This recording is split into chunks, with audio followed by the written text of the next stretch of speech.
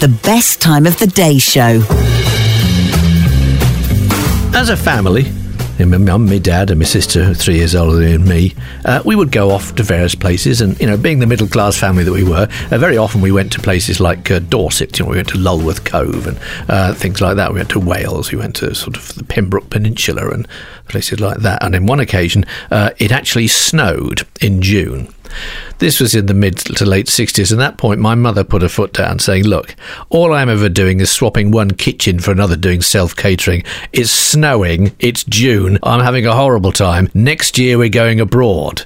And my dad, who rather liked the idea of sort of walking type holidays, sort of rather grudgingly agreed. And we as kids thought, oh, fantastic, we get to go on an airplane and all that sort of stuff. So off we went. Mallorca was the favoured destination.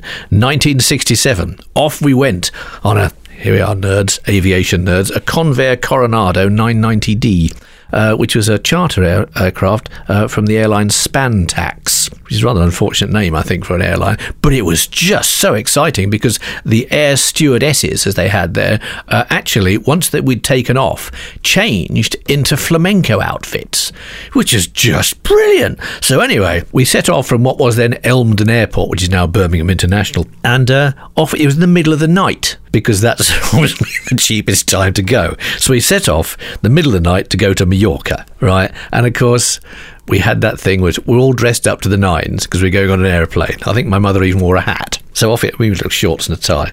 And in those days, you walked out to the aircraft. You didn't get, there's no those sort of walkways or whatever. And it was pouring with rain. It's absolutely it was dreadful. And we squelched out to this, and some water pouring off the wing completely soaked me, like someone thrown a bucket of water on me. I was like 8 or so, 9 at the time. So therefore, I sat there steaming damply for the sort of 2.5 hours it took to get to Palma. And then there was like an hour on the coach to get to where we were staying. Porto Cristo, I think it was, if you're a Mallorca fan. And when we got there, the first thing occurred, and I've alluded to this in a previous podcast, is that if you're a doctor, never ever tell anybody that you're a doctor. But when we got there, we discovered that in fact there was another Dr. Lester family, or Lester family from Walsall had been, so we were double booked.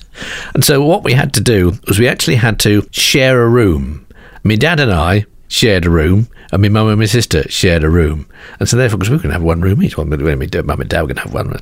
And so thinking, okay, fine. So there it's like, it was arriving at 5 o'clock in the morning. I'm about dry by that time. But also, having filled myself up with various goodies on the aircraft, and I suppose due to excitement as well, and maybe having a little snack when we got there, it all proved just a little bit too much. As a kid, this is another podcast which you may have missed, so go back and find them, where in fact, as a child, occasionally you may have done it yourself, you may have wet the bed. There's only one thing worse. Exactly. So we woke up late the next morning to an appalling stench. I somehow seemed to be several inches off the bed, and the first thing my mother had to do was to find the chambermaid to apologise. What a terrible thing had occurred overnight as a result of the excitement and the foreign food. The Best Time of the Day Show is back tomorrow. La-di-da.